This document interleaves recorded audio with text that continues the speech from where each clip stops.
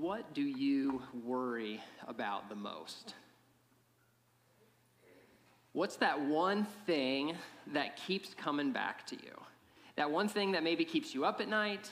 And even if you find reprieve from that one worry in your life, whether it's for a day, a week, a month, a year, it continues to come back and be that top of your mind again. What do you worry about the most?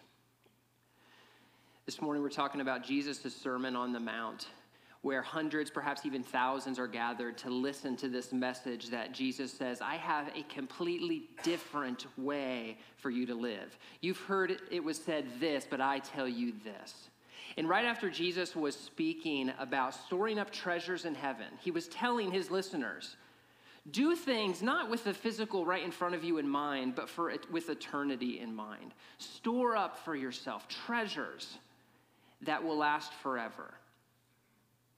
And perhaps before even someone verbally asks the question, Jesus goes into this next section because he knows what we're going to think. He knows that after we hear this message of store up treasures in heaven, do these things that are different from how most people live, we're going to say, wait, what about me?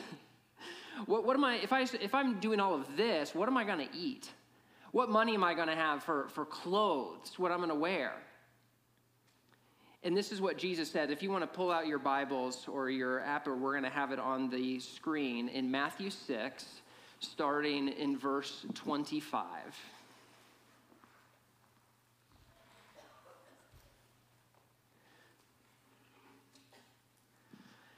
Jesus says, therefore I tell you, do not worry about your life, what you will eat or drink, or about your body, what you will wear. Is not life more than food, or the body more than clothes? Look at the birds of the air. They do not sow or reap or store away in barns, and yet your heavenly Father feeds them. Are you not much more valuable than they? Can any one of you, by worrying, add a single hour to your life? And why do you worry about your clothes? See how the flowers of the field grow? They do not labor or spin. Yet I tell you that not even Solomon in all of his splendor was dressed like one of these. If that's how God clothes the grass of the field, which is here today and tomorrow thrown into the fire, will he not much more clothe you, you of little faith? So do not worry, saying, what shall we eat? Or what shall we drink? Or what shall we wear? For the pagans run after these things, and your heavenly Father knows you need them. But seek first his kingdom and his righteousness, and all these things will be given to you as well. Therefore, do not worry about tomorrow, for tomorrow will worry about itself. Each day has enough trouble of its own. Father, I ask that in just the next few minutes that we have talking about this, that you would open our hearts and our minds and help us to dig deep into those places of worry and anxiety that we're constantly faced with. That you would show us how to posture and prioritize our lives to address those and have you redeem those well. In your name we pray, amen. Now back to that question, what do you worry about the most? I'd like everybody to do this. If you have a pen and paper, pull it out, and if not, pull out your phone. Right now, everybody do that, and I want you to write down what your biggest worry is. Most of us probably worry about multiple things, but just try to narrow it down to that one thing that seems to come above the others. Now, this is a private thing. I'm not going to ask you to share or ask anybody to raise their hand. You might even shield it from someone next to you. I don't know. That's fine. But write down that biggest worry and try to do it just in one word. Your biggest worry might be a person. It might not just be a thing. If your biggest worry is a person, write down that person's name.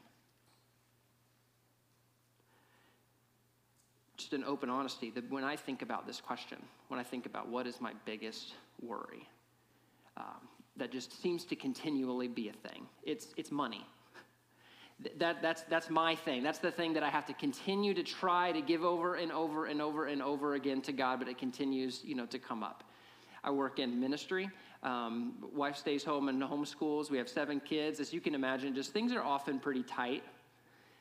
And it just constantly comes up. It's constantly the thing that would keep me up at night.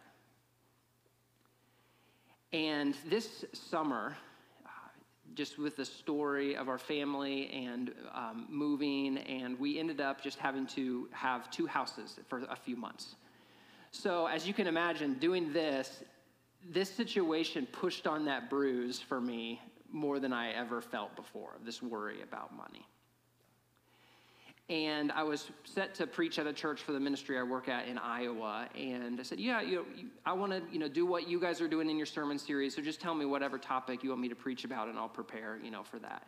And so they send me this passage of Matthew 6.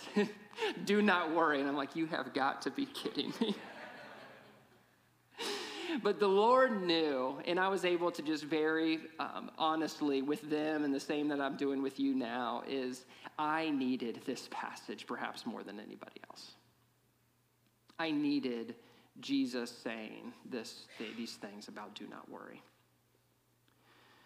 Now, a few things that I think he's not saying. He's not talking about this just superficial anxiousness. Maybe we crowd our lives too much and make silly decisions that makes us anxious. I also don't think he's talking about this serious mental health issues that some people are dealing with.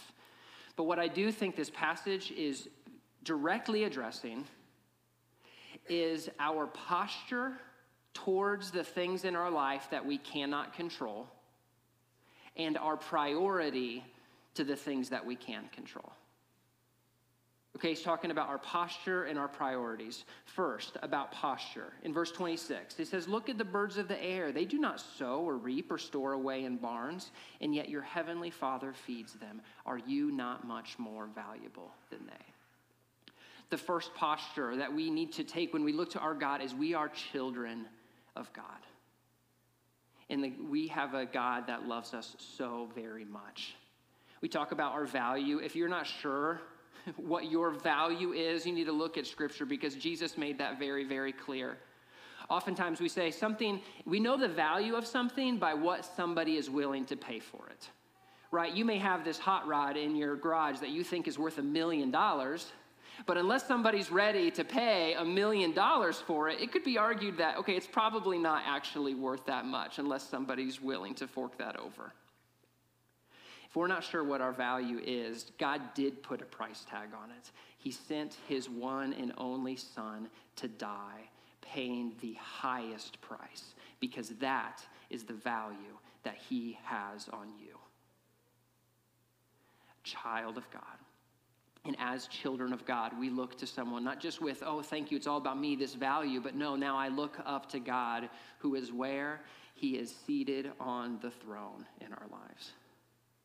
I've said this on the stage before about the Sabbath. I love preaching about the Sabbath because I truly believe that when it says God rested on the 7th day, it's not because he needed a nap or he was tired, but we see evidence in many scriptures. One is Psalm 132, verses 14. It says, this is my resting place forever and ever.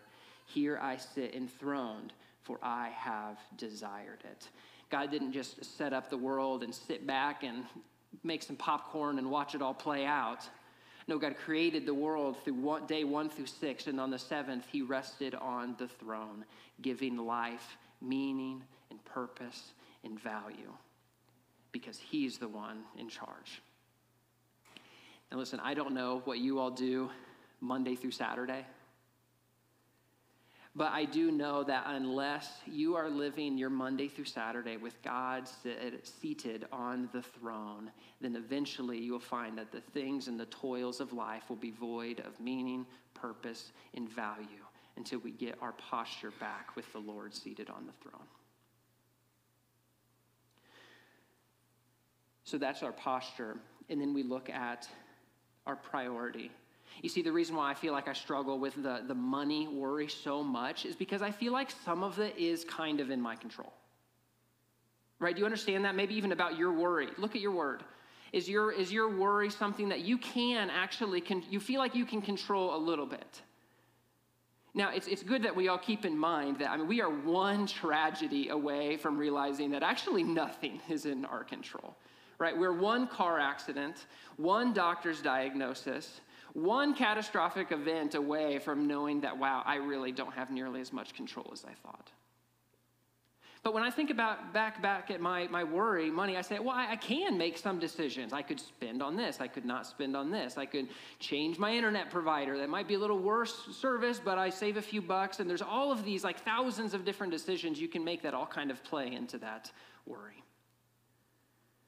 And so not just our posture on letting go of the things we can't control, but Jesus gives us priority in the things that we can. The Bible gets a lot of flack for being this big book of rules, right? In fact, you may have even thought this before, or certainly heard other people say, it's like the Bible's just a bunch of thou shalt nots. You know, why would I want to follow that silly book that's just beating me over the head, telling me all these things that I'm doing wrong? And if that is your perspective or was your perspective, I get it. But the Bible is such an amazing book of grace. Even in the Old Testament. My favorite verse in the Old Testament is Exodus 20, verse 2. In Exodus 20, we have the 10 Commandments.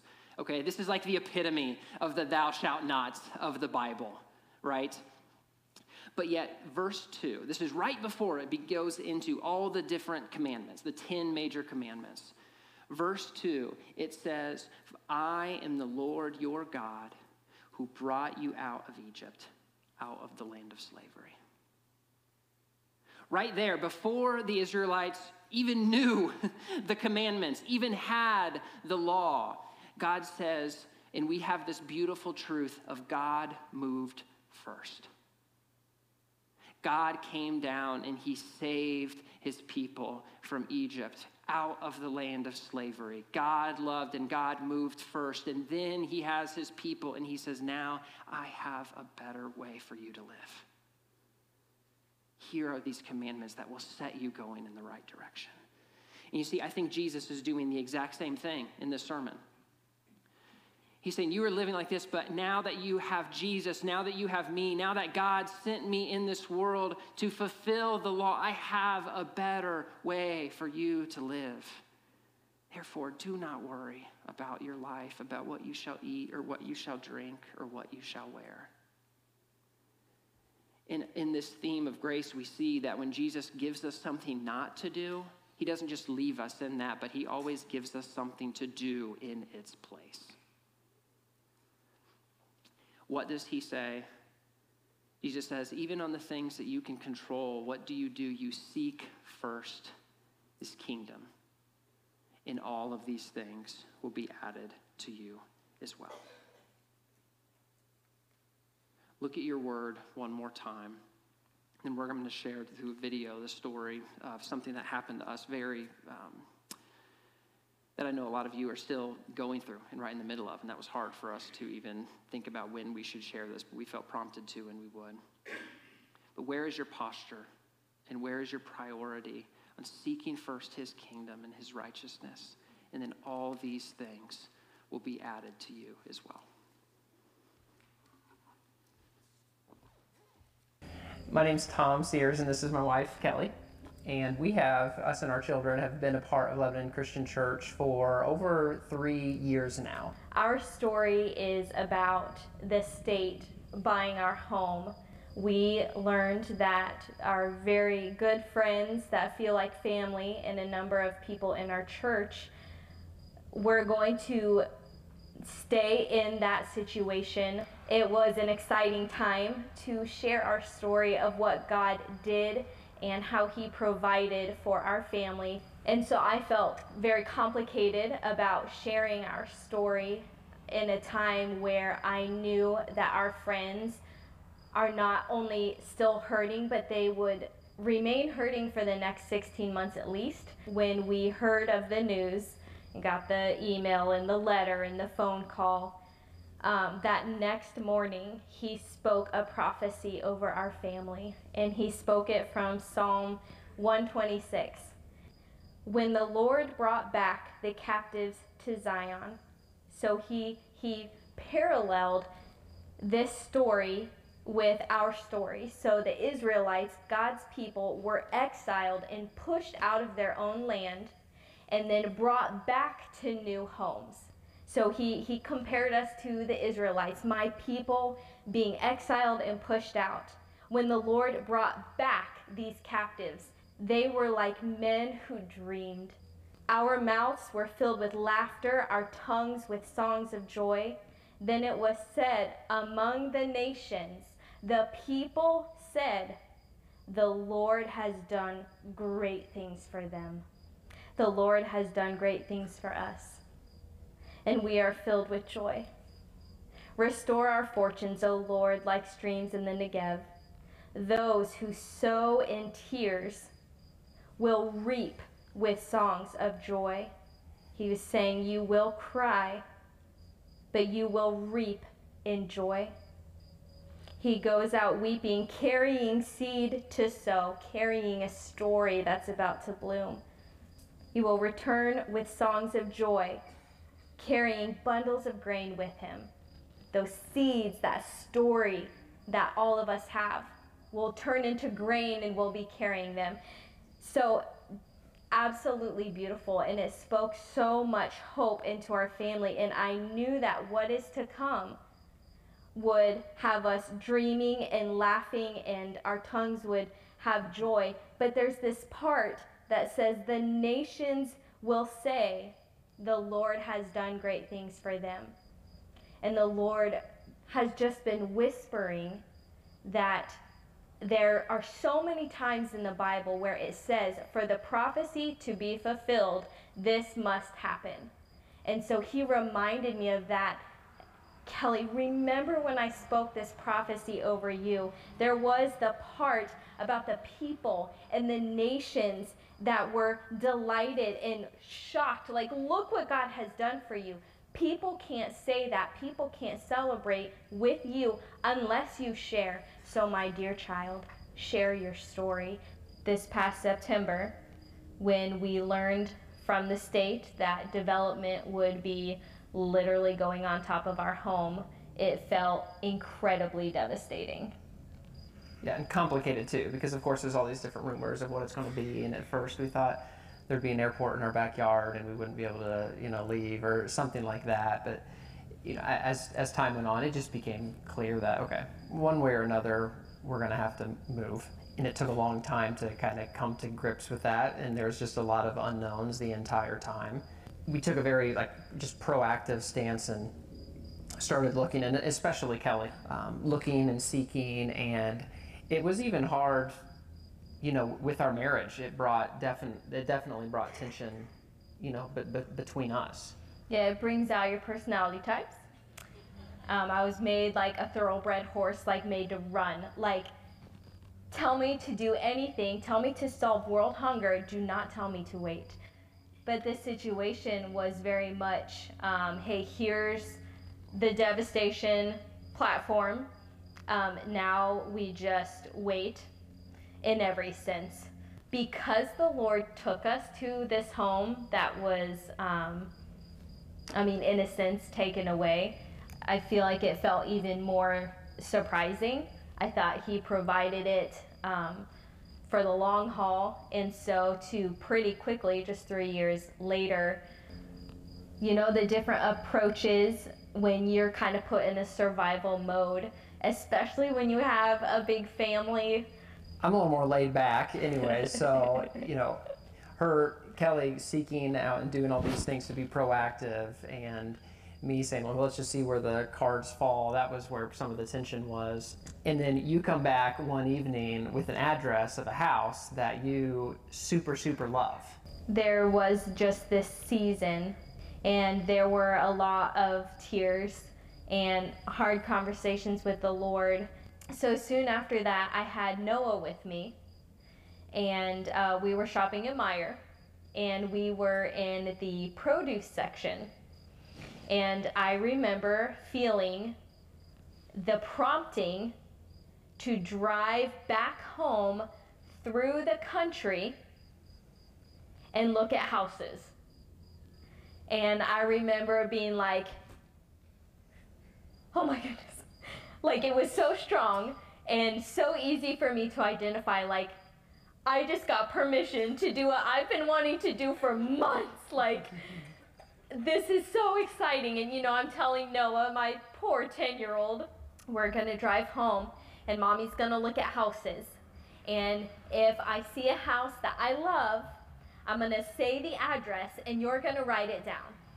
Well, of course we couldn't find paper, but he did have his Latin cards with him because he's working on them. I said, you know what, let's just use your Latin cards. And of course he was like, Mom, like I worked so hard on these. I'm like, it's all right, like I'll redo them. He grabbed a pen, and so we're flying through the country, down this way, down that way, slowing down to, get the number off the mailbox and all the things. And, he's writing them down, and there's a learning curve with that. And it just was my favorite memory with Noah because he was just there for it, even though he was so confused. So we get home from that super fun adventure, and I searched the first house, which was this one. It was not for sale. None of the houses were for sale. I searched this home and immediately was taken back. There have been things about the first Lebanon home that God provided that I really struggled letting go. I struggled because the Lord brought them in, and for him to take them away of the things that I really, really didn't want to lose. One was a Lego hallway. Like, what is a Lego hallway? In this first Lebanon house, it had a hallway that led to an attic, and so this hallway was not used, and that was their Lego space. And it was just filled with Legos. No one had to see it. No one had to walk over it, rarely. And they could just build and leave stuff, and it was like a thing in our home. Well, lo and behold, this home that I'm searching, one of the first pictures that pops up was a Lego hallway. And I just knew that it was noteworthy that this house that we drove by after I was prompted in the produce aisle had this Lego hallway. So yeah, I come home and tell him all about it, and let's jump in the car, let's drive by, I want to show it to you. And of course there was like a huge fight, and I specifically remember, we go in the garage to fight because our house is always full and there's no place to like just have it out. And as we were arguing, I just audibly heard the Spirit say, this is spiritual warfare, you need to just stop. And it was almost awkward, like, oh, okay.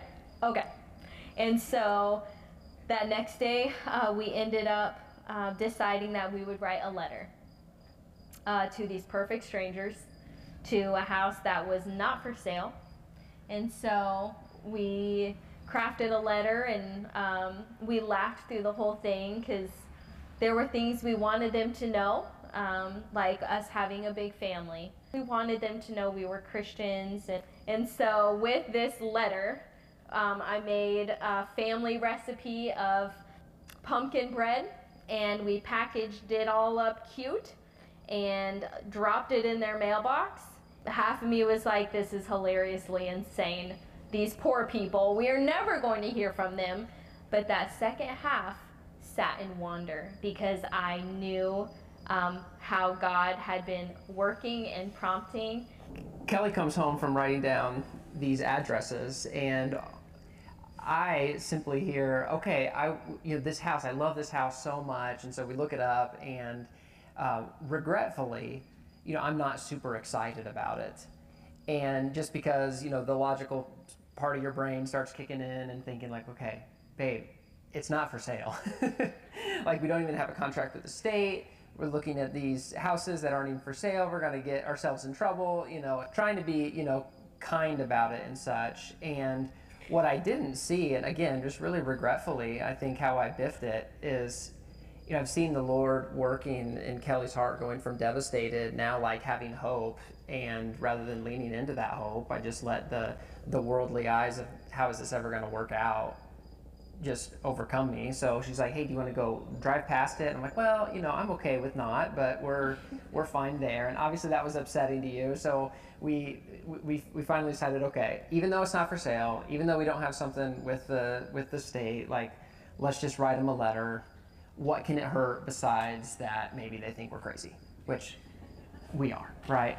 So drop it off in their mailbox, and just kind of, give it to God in that way. And sometime very soon, I get a message from the individuals that own the house that's not for sale. It was a very nice message, but essentially it said, "We got your letter. We've been living in this home for only a few years. This is a home we thought we would live in forever. Just 5 days ago, we felt like the Lord started speaking to us and saying that we should move."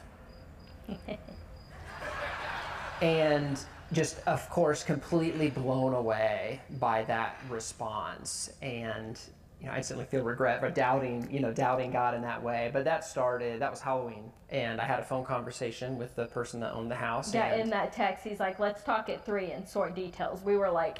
I know, so soon. And that started what was...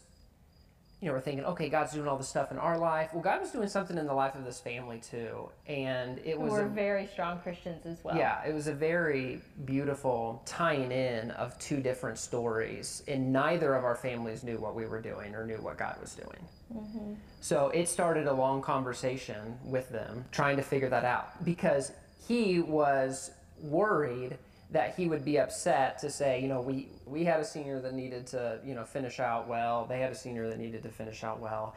3 different times, it seemed like this whole thing was going to go in the garbage. They had a lot of property. Once we finally got into the nitty gritty, it was just going to be too expensive. We couldn't work it out.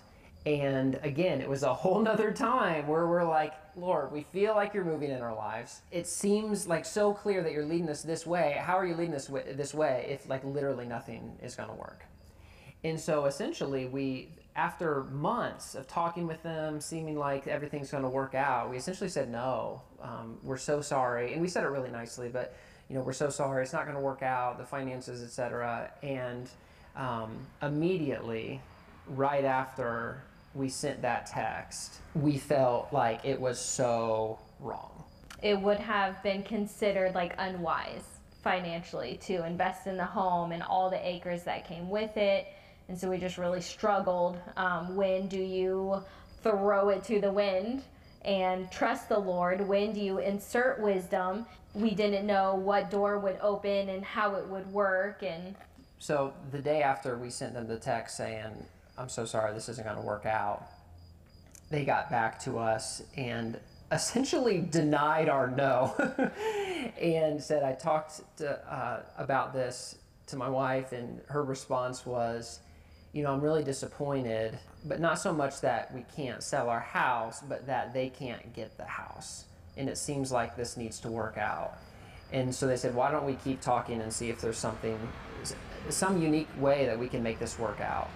They parceled off some of the land and just sold us the land that had the home on it, and it worked out perfectly in all the different ways. Another kind of humbling thing that happened along the way is they started to have doubts about what God was doing in their life, and they came back to us and said, "We're so appreciative because we feel like God has used your family to show us that we need to move." And there were some personal things going on with their story. And so that was so humbling, and so thinking oh yeah, of course this isn't just all about us, but God is doing something, in their lives too, and working out in this way. We couldn't believe it, but all along the story, there were just little hints of God saying, "No, keep doing this, trust me." And then one of them was that Latin card that Noah wrote down the address to. Yeah, so days after, I had this little Latin card with the address of the home, and it dawned on me hold on, there was a Latin word on that card. I just wonder what that word is. And it was a Latin word that means "I am." And I think I laughed out loud and then it kind of moved into this oh my goodness. And then I did months of Bible study of, that part. It's highlighted like crazy in here. And what does that really mean? And it was wow, it blew my socks off. I still have the card beside my bed because, references will say when that's his biggest name, like his most powerful name, and it's seldomly used, but when it's used, it could make me cry. It's a time that communicates power and trust and involvement, and there was a lot of ins and outs and a lot of weaving and fasting and tears and prayer. Even with them, I say it took two righteous families. It was so beautiful. I remember we came to look at the home, and the wife and I, we just talked about God the whole time. And I missed the paint colors and, specific things about the layout, and it just felt like it was about so much more. And there's been so much beauty with this relationship, and it's just shocking. And that's what he does. Like he does not leave one dark corner when he moves. He fills it all with light and leaves no stone unturned.